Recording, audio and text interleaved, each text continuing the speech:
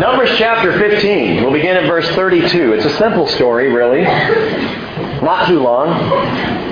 4 verses or so, 5 verses, and here's how it goes. Now, while the sons of Israel were in the wilderness, they found a man gathering wood on the Sabbath day. Those who found him gathering wood brought him to Moses and to Aaron and to all the congregation. And they put him in custody because it had not been declared what should be done to him. Verse 35, and then the Lord said to Moses, mark that, the Lord said to Moses, the man shall surely be put to death. All the congregation shall stone him with stones outside the camp. So all the congregation brought him outside the camp and stoned him to death with stones, just as the Lord had commanded Moses. God, we need your help with this one this morning. Because, Lord, we believe that you're a God of grace and a God of love and a God of mercy, but we do not see that in this story.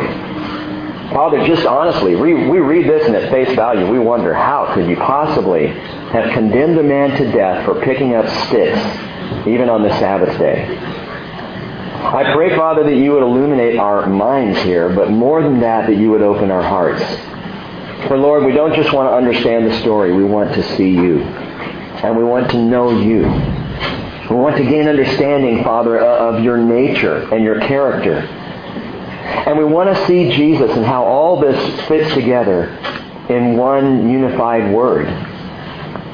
So, Father, speak to us. Holy Spirit, be here among us. As we know you are, we ask that you would just open our hearts, our minds, and our ears to hear your word today and to understand it and to walk out of here feeling even more joyous of your presence in our lives than when we came in. Thank you, Father. Speak to us in Jesus' name. Amen. Tom, I don't know if the other mics are muted, but there's kind of some feedback up here on the stage. So you might want to just mute those and see what that does. So Numbers 15, verses 32 through 36, we see this interesting story. Again, it's one of those that you read, and as you're coming across it, you stop. You slam on the brakes. You say, wait just a minute. How can this possibly be? How bad could it possibly be that a man picks up sticks on the Sabbath? Granted, he's violating the Sabbath day. Okay, I get it. But the Lord says, kill him. God says, stone him.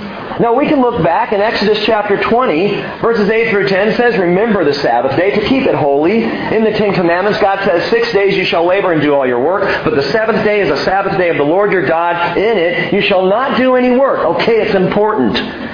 He goes further, though, in Exodus 31, verse 14, he says, you are to observe the Sabbath. It is holy to you. Everyone who profanes it shall surely be put to death. For whoever does any work on it, that person shall be cut off from among his people. So again, God lays down a very serious law, a very strict law, and this man shouldn't be surprised. Because the law was given ahead of time. God gave the very clear warning, anyone who works on the Sabbath shall be put to death. But it still seems harsh. When there are times where I tell my kids, okay, if you disobey me in this, I'm going to knock you into next week. When they disobey me into this, which happens, guess how often they've been knocked into next week? Never. Because they've got their softy father all figured out. All they have to do is tell me how much they love me and it all goes away. Don't get cocky, kids. But the man in our story, here he is. He goes out gathering sticks on the Sabbath, and he is stoned for it, which, by the way, proves true the old adage, sticks and stones will break your bones.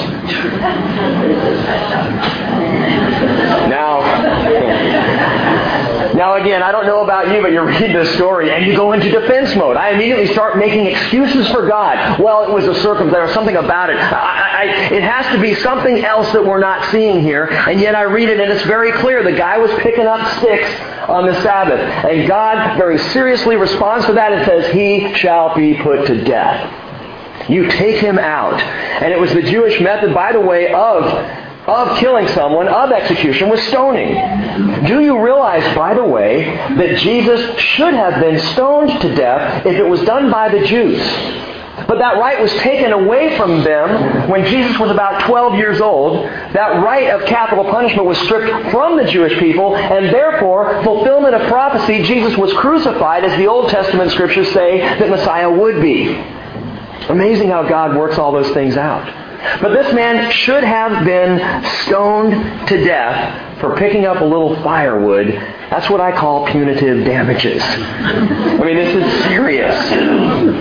It seems to me, and you might want to back up in the front row because lightning could strike, but it seems to me a little silly. It seems to me a kind of a ridiculous punishment for a law that, yeah, it's important. I get the idea, Lord, of resting.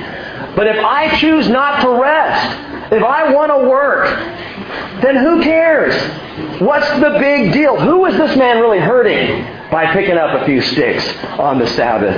Of course, you all probably know this, but America is no stranger to ridiculous laws. There are plenty of ridiculous laws still on the books. Hartford, Connecticut, it's still illegal for a man to kiss his wife on a Sunday. In California, there is a $500 fine for anyone caught detonating a nuclear device within the city limits. I guess it's okay outside of town. Oh, you're going to love this one. Alabama, it is against the law to flick a booger in the wind. I don't know if that's when there are other people around, you know. It's on the books. In Nebraska, if a child burps during church, his parents can be arrested. Go and try it, kids. In Massachusetts, if a preacher tells a joke, 10 years in prison. Which is why I'm a pastor in Washington.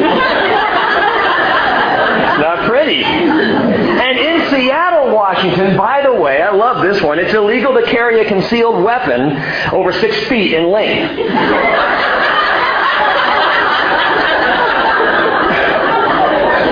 Now just think about that.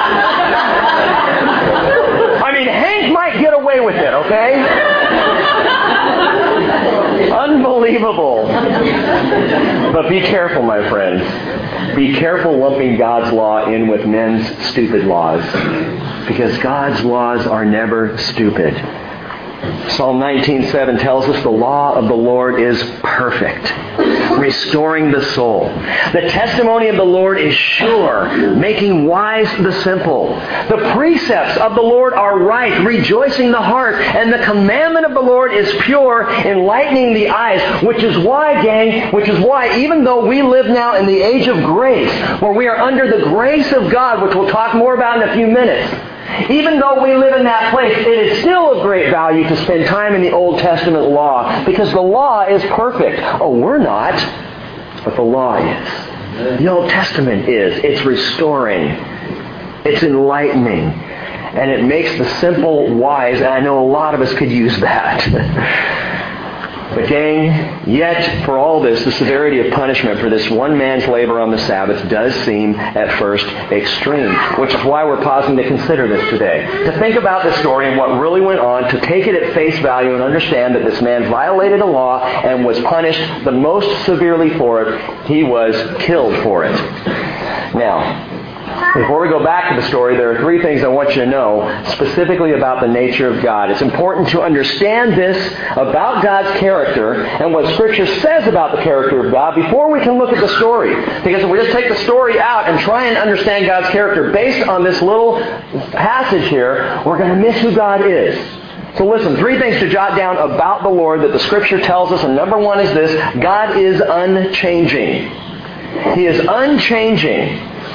From first to last, from beginning to end, throughout all eternity, the one person, the one being who never changes is God. He is always the same. He is 100% consistent.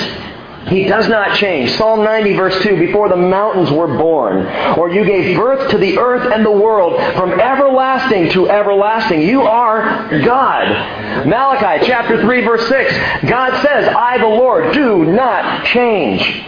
I am unchanging. And gang, listen, He didn't change. He didn't even soften up between the Old Testament and the New Testament. He is the same. Now people will read the Bible and say, oh, God of the Old Testament is a little scary. wiping out people and putting men to death for picking up sticks on the Sabbath and all that stuff. Old Testament God, Revelation God, but in between, that's the God I like. I like the Jesus God because He's about grace. And so there are those who would say Jesus and God just totally different, that the God of the Old Testament shouldn't even be lumped in with the God of the New Testament. And there are those who will say, no, He just changed. In that 400-year span of time between the last book of the Old Testament and the first book of the New being written, God thought about things. His character progressed. He learned about Himself from His dealings with man, and He shifted His perspective. And that's heresy. Because God does not change. The same God who created the world is the same God who died on the cross. The same God who called for the punishment of this man is the same God who died to save man. God does not change. And James 1:15 tells us in the New Testament, every good thing given and every perfect gift is from above, coming down from the Father of lights, with whom there is no variation or shifting shadow. There is no change. And Hebrews 13:8 tells us that Jesus Christ is the same yesterday, today, and forever.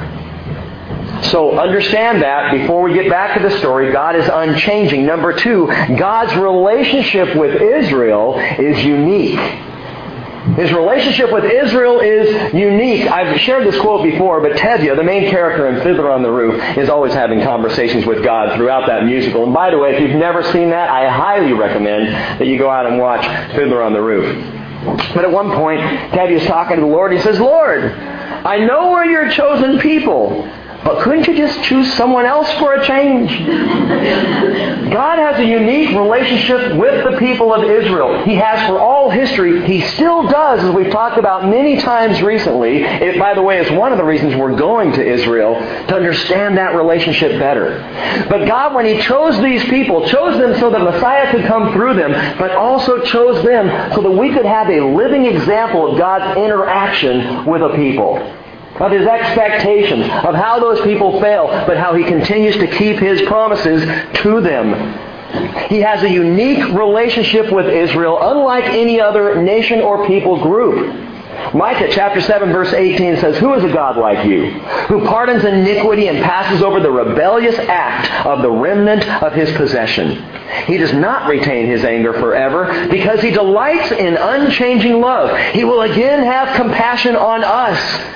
He will tread our iniquities underfoot. Yes, you will cast all their sins into the depths of the sea. David Barron, in his excellent book called Israel and the Plan of God, says the following. He says, not only does Jewish history prove the fact that man cannot, by his own searching, find God, it also teaches the fact that, apart from divine grace and power, man is incapable of retaining the knowledge of the true and living God, even after it's been divinely communicated to him. Now that's awesome. Do you realize what he's saying and what we see in Israel? Even when God comes down to the people of Israel and says, Here I am that I am, I'm God, I'm going to bring you out of Egypt. Even after He does that, He reveals Himself, He communicates Himself to the people of Israel. What do? They rebel. And He communicates again. He shows them His love. He shows them grace. And what do? They rebel. Why? Because they cannot retain the knowledge of the Father. You might say, well then how do we do it? We have the Holy Spirit, gang. Israel didn't have the Holy Spirit poured out on all the people. Moses had the Holy Spirit in him. The 70 elders of Israel, at least at one time, had the Holy Spirit poured out into them. But the rest of the people didn't. Why did they keep falling away from God over and over and over? Why did they keep missing who He was? They didn't have the Holy Spirit. You do, if you're a Christian. You do have a power beyond yourself, not only to see God, but to seek God. So God has a unique relationship with Israel, and God is unchanging. And number 3, and I just had to use this word. I've never used it, I don't think, before in my life, but God's righteousness is ubiquitous. Isn't that impressive? What does it mean? I don't know. I just looked at it. I needed a U word, so I stuck it in there. No, ubiquitous means that God is everywhere. It means ever present, and that's what His righteousness is. It is ever present. It is everywhere. His righteousness, His perfection. Psalm 19 verse 9 again says, the judgments of the Lord are true. They are righteous altogether. Even in the story we're studying this morning, His judgments are true. He is righteous altogether. His response to this man's violation is perfect. It's not wrong. His righteousness is ubiquitous. Lamentations 3:22. And this coming from Jeremiah in the throes of hard times, he says, the Lord's loving kindnesses never cease. His compassions never fail. Now this is the character of God, gang, in a nutshell. And there's so much more that we could look at and understand, and we will be doing so for all eternity. But He is unchanging. His relationship with Israel is unique. And the Lord's righteousness is ubiquitous. In other words, it is everywhere. It is for all time. He never makes a mistake, ever. He is completely flawless. So when you run across, I got to tell you guys, I just looked down on the left page of my notes. Right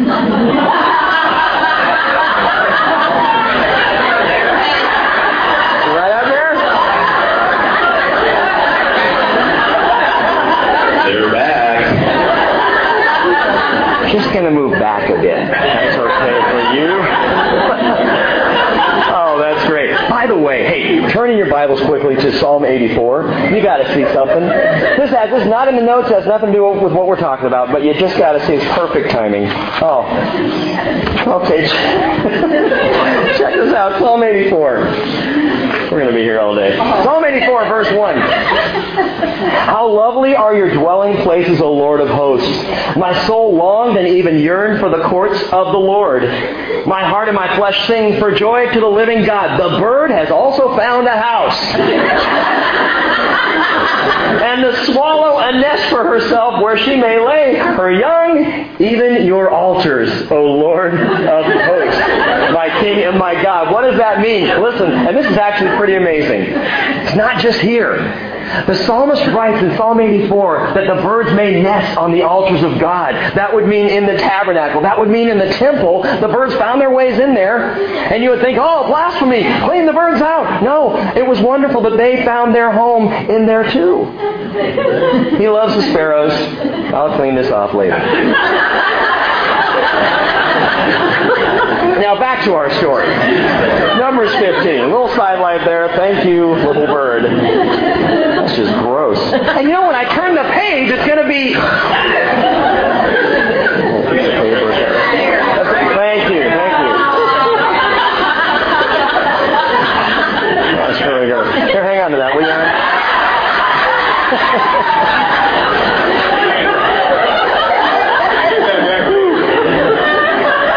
Boy, you know what? Have a great day. We'll see you later. Back to the story. And we need to understand all the other things we've just talked about the nature of God. You've got to bring that understanding into every story. When you hit a tough passage, sometimes what people do is they come across a passage like this and they just think, oh, I can't serve a judgmental God like that. I can't love a God that is that unmerciful. I tell you, you've got to approach it understanding the character of God is perfect. It's unchanging. It's unique with Israel. There's a reason why things happen with Israel that's different. We need to understand the unchanging loving kindness of the Lord that is perfect and it's eternal. And then when we come back to a story, we start out with this assumption that God is right. He's right. Therefore, if God is right and what happens here is righteous, now we can begin to break down the story and try to get it. Down. He says, verse 35, the man shall surely be put to death. All the congregation shall stone him with stones outside the camp. So all the congregation brought him outside the camp and stoned him to death with stones, just as the Lord had commanded Moses. Why does God take this singular violation of the Sabbath, this breach, so seriously? We don't have to guess at motives here. We don't have to sift through mounds of circumstantial evidence to understand God's behavior. All we have to do is ask two simple questions. Number one, why was the man gathering sticks in the first place? Why was he gathering wood on the Sabbath? The answer is very simple. To kindle a fire. He was gathering sticks for the purpose of kindling a fire. Exodus 35 verse 3 says, "For 6 days work may be done, but on the seventh day you shall have a holy day, a Sabbath, of complete rest to the Lord. Whoever does any work on it shall be put to death.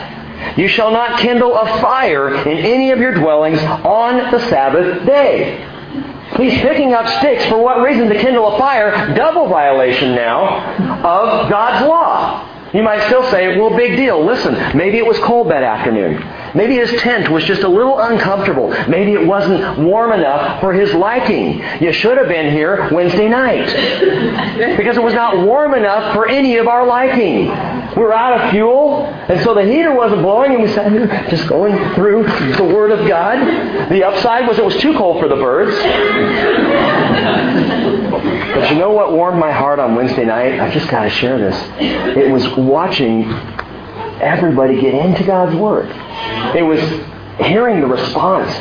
It was seeing in the eyes of those midweek Bible students who were wrapped up in 3-4 blankets with their little Bibles shaking.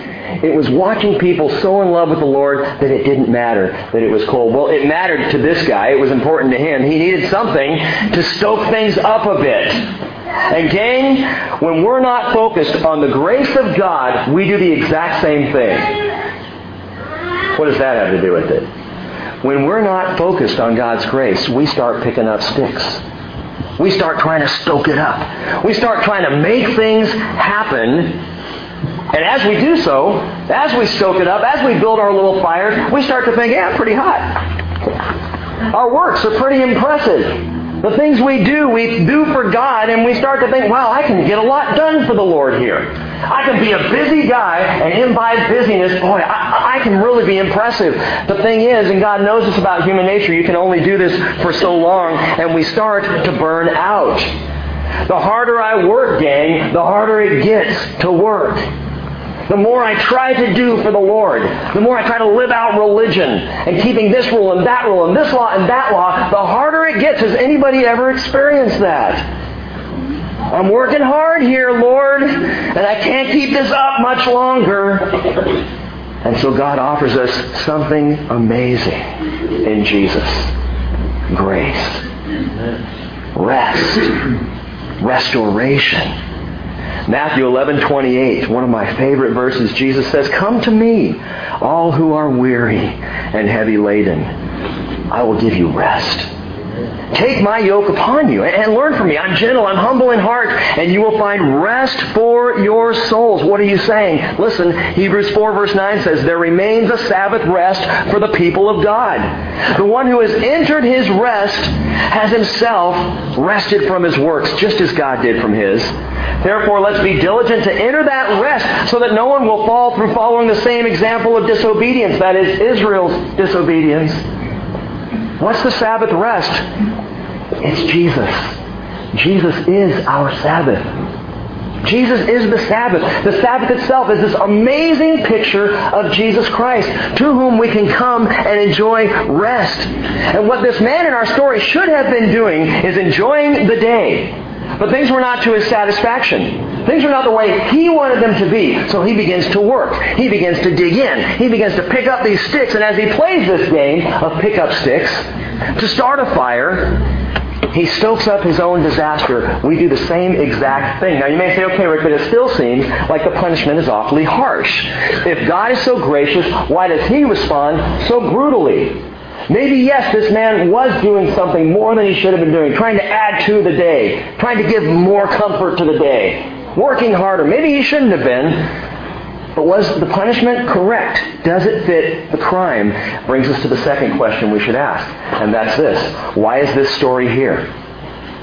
I don't mean in the Bible. I mean in this passage, in this chapter. Placed where it's placed. Why is this story right where it is? I tell you this to remind you, Bible students, that context is critical to understanding things. We love to reach in and pull out a single verse or a couple of verses and say, see, this is for me, or see, that's not for me, or this makes no sense. But when we go back, start reading several verses before, reading several verses after, and get a sense of the flow of things, it makes sense. So listen, go back a few verses to verse 30. God is speaking to the people through Moses. He says, but the person who does anything defiantly, whether he is a native or an alien, that one is blaspheming the Lord. And that person shall be cut off from among his people. He just got done telling them, listen, if you sin, you're going to sin. You're going to make mistakes. You're going to sin even not innocently, but ignorantly. You're not going to realize you've even done some things wrong. There's no way you can know everything you've done wrong. I'll forgive you. I got you covered. That's what the sacrifices are for. But anyone who sins defiantly, that person shall be cut off. Anyone who says, in your face, Lord, whatever, that person deserves to be cut off from among his people, verse 31, because he has despised the word of the Lord and has broken his commandment, that person shall be completely cut off. His guilt will be on them. And then God gives us a vignette of exactly what he's talking about. For this man wasn't just gathering sticks on the Sabbath, he was doing so defiantly. I'm going to do it because I can do it.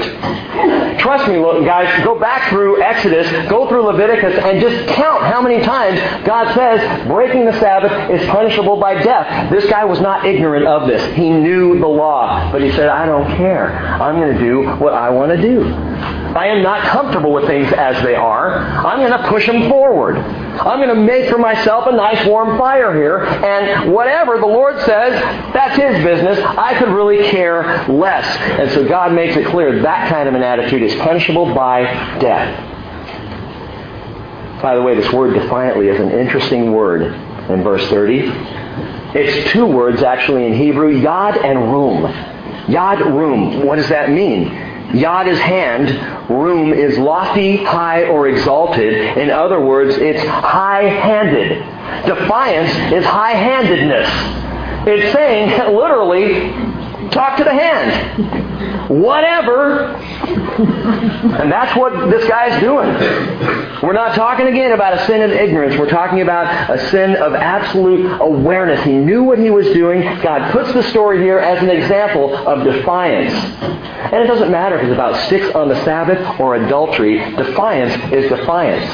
Anytime you're shaking your fist at the Lord, anytime I'm saying, I know what your rules are, God, but I don't want them. I know who you are, Jesus. I understand about your sacrifice on the cross, but I didn't ask you to die for me. Sin of defiance. Why is that kind of person cut off? Because you yourself have cut off the means by which you can be saved. I don't need Jesus. I'm a good person. I will live and die on my works, on the sticks that I pick up, on the fires that I build. This is how I'm going to live and die. And when it's all said and done, and I come before Judgment Day, if there is a Judgment Day, then I'm going to say, God, I was a good person. Look at my fires. Look at all the sticks that I picked up along the way. Look at what works I've done. Isn't that enough? And God will say, let's take a look.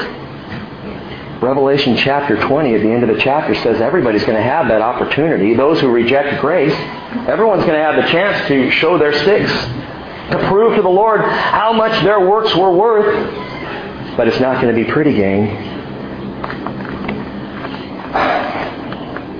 Part of the reason the Lord took the Sabbath so seriously, again, is this. Colossians 2:16 says, therefore no one is to act as your judge in regard to food or drink or in respect to a festival or a new moon or a Sabbath day, things which are a mere shadow of what is to come, but the substance belongs to Christ. And we've talked about this, the feasts and the festivals of Israel, even the Sabbath day, they're all pictures of Jesus.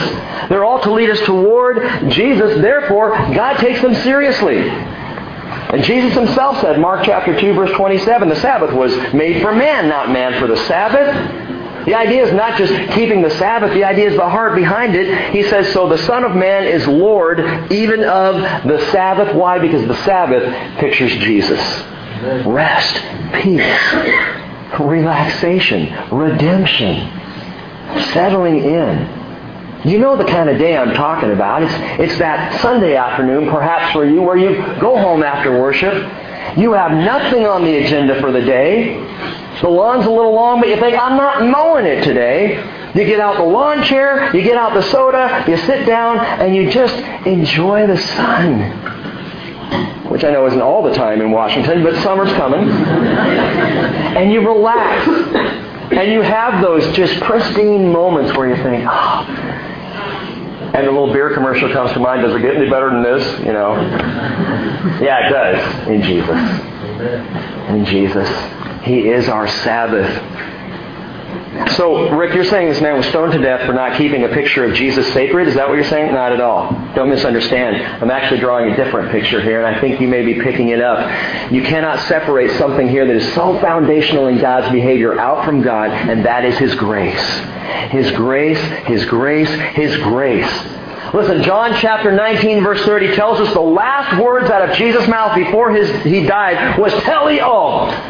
Teleo. But what's that mean? It is finished. Complete. Done. You can't add one thing to what He had just done on the cross, and you can't take away from it. All of the work was perfectly accomplished by Jesus at the cross, and you can't add a stick to it. You can't put anything alongside it. Last week we talked about our Baha'i buddy. He showed up on Wednesday night and he called me a Pharisee, which is the first time, by the way, in my life that I've been called a Pharisee. Well, that was kind of cool. And I thought about that. And you realize what the problem with the Pharisees was? It wasn't even so much their legalism, it's that they thought they were hot. They thought they had it all together. They were all about works, and grace appalled them. They couldn't understand it. It made no sense. We're the keepers of the law. We've got it all together. Look at our tassels, and look at our phylacteries, and look at all the things that we wear. And look how we hold ourselves. And everybody knows how godly and righteous we are. We've worked hard for this position. John chapter 6, verse 28, the people said to Jesus, "What shall we do so that we may work the works of God?" And I gotta believe that they were thinking about the Pharisees and the Jewish leaders who were hard-working religious guys. Well, how do we do this? I'm a simpleton. I'm just a little farmer. I'm a shepherd. How do I do this, Lord? How do I work the works of God? And Jesus said, this is the work of God. Ready for this? Drum roll. That you believe in Him whom He has sent. Well, that's easy. Yes! Exactly. It's easy. It's not about keeping these rules and this heavy burden on our shoulders. Jesus says, my burden is light. It's grace. Gang, a defining characteristic of all the cults is, again, the emphasis of the works of man. That's what defines hard, cold religion that will never get you home. It's always, oh yeah, believe in God, and. It's believe in Jesus Christ, plus. It's always something extra. You may have had a Mormon missionary come to the door of your house and knock on the door. If you have and you've had a conversation, oftentimes this is what they'll say. Read the words of the Book of Mormon and see if your heart doesn't burn within you. Jesus is great. Plus. Jesus is wonderful. And. Believe in Jesus. And the Book of Mormon. And the writings of Joseph Smith, God's prophet, and you will be saved. Jesus says, this is it. This is it. Nothing is added to it. Here's the work of God. Believe in Him whom He has sent, Jesus Christ. And that's it. You don't add to it.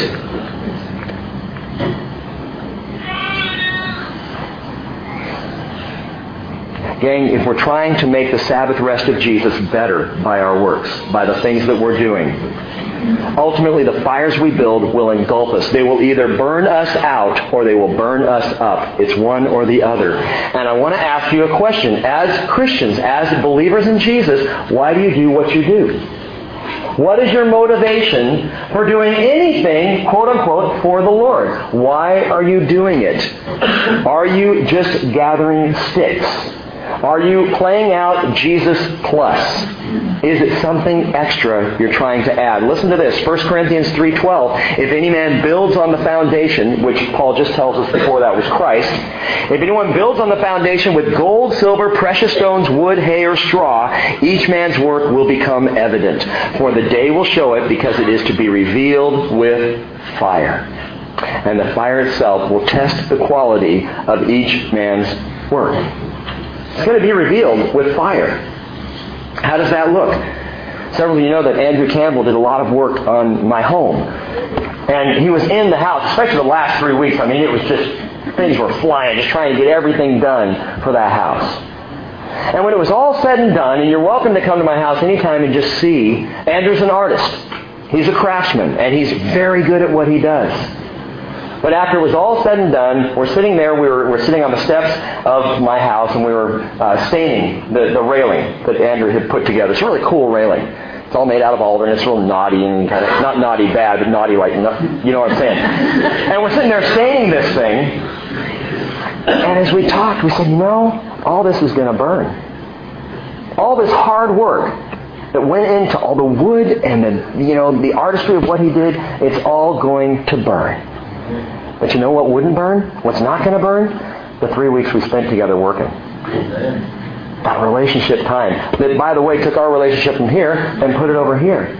Made it even better. Not because he was doing something for me, but because we had time together. That's something that when tested by the fire of God, is going to last. That's something that the Lord will say, remember that house that you built for Rick? Yeah, burn that up. But you know what? The time you guys spend together, that's got eternal value. I like that. I like that. And that's how grace works. What does God's grace teach us? Let me give you one last thing. Turn in your Bibles to Ephesians. We'll end there this morning. Ephesians chapter 2.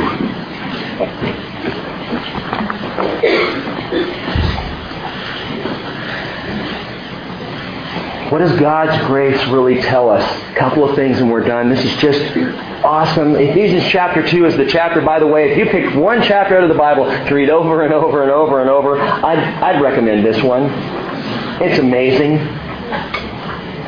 Paul says in verse 4 of Ephesians chapter 2, he says, God, being rich in mercy, because of His great love with which He loved us, even when we were dead in our transgressions, made us alive together with Christ. By grace you have been saved. Isn't that amazing? Not when you had it together.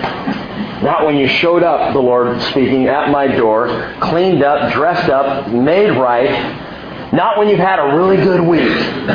But when you were dead in your transgressions. It was so bad. Imagine yourself in the midst of the worst thing you've ever done in your life, and Jesus walks in. Paul says that's when He saved you. That's the moment that you were saved. And he goes on and says, verse 6, and by this grace, he says, He raised us up with Him and seated us with Him in the heavenly places in Christ Jesus. Now, something that always confuses me about this verse. He says it's already happened. Can I just see a show of hands to see how many people have been to heaven? Anyone? But the phraseology here is very clear, and it's very accurately translated. He raised us up with Him. He seated us with Him in the heavenly places in Christ Jesus. You Bible students know where I'm going with this. It's a proleptic phrase. That's like ubiquitous. A couple of big words for you this morning. A proleptic phrase. What does that mean? Proleptic simply means it is something that is so absolutely certain to happen that it's spoken of as if it already has.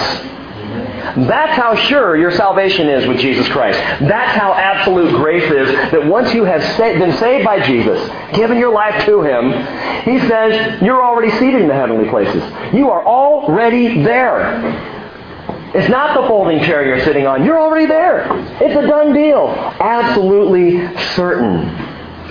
So why get up and gather more sticks if all you're doing is just trying to build a fire? It won't work.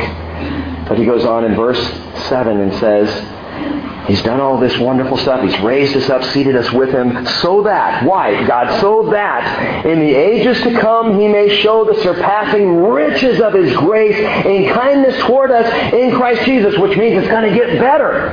It's going to get better. The best feeling, sense, emotion that you've had regarding grace so far in your life, not even close. He's going to continue to pour out grace upon grace upon grace for all eternity. We haven't even started tasting it yet. Amazing. Amazing grace. And then he says these words, for by grace you have been saved through faith. And that not of yourselves, it is the gift of God. Not as a result of works, so that no one may boast. Last thing I want you to see, that word saved. That word saved in the Greek is in the passive perfect participle. You get that? It's the passive perfect participle in the Greek. And you say, so what? Gang, the passive voice means literally that it happens to me passively. I didn't do it. You've been saved. And Paul says, and this not of yourselves. It's passive. It happened to you. You receive it. That's it. There's not a single stick that you picked up that bought you that grace. It was done to you. And perfect means, and this is just great, it keeps happening. It's a continual process. It doesn't stop. I was saved passively, and I am continually saved. I can't lose it. Listen, that's grace. It's past, it's present, it's future. I was saved, I am being saved, I will be saved. Amen. So if you believe in Jesus, do you feel well padded here? If you're like, okay, so things are good, then don't go around picking up sticks trying to shore up what God has already shored up for you, and that is your salvation. I am saved by grace. Would you take a moment and just rest in that this morning? If you're not a believer in Jesus Christ, and listen, stay tuned in. Don't start pulling up the Bibles and putting away the notes and getting ready, because Rick's going into that last little section right before we leave and head for lunch. If you're not saved in Jesus, if you're not absolutely, positively, 100% sure that if He came today, you would go straight to heaven, then you just need to accept it. You need to do what He did. You need to work the works of God. What are the works of God? That you believe in Him whom He sent. That you believe in Jesus. And I beg you not to walk out that door this morning without accepting the love and the grace of Jesus Christ. D.L. Moody, great pastor of the last century, was a hard-working man. Very, very busy man. It was one Bible study after another, going in and out constantly. And at one point he walked in to his home, just in time to sit down for dinner with his family, and then he was going to have to be up again in about half an hour and head back to the church for more Bible study. And his kids and his wife said, you know what, you look weary. Are you weary?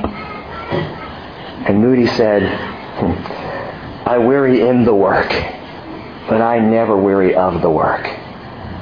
How could he say that? Because he wasn't picking up sticks to prove himself. He was walking and living in grace. The things that he did because grace just motivated him to do it.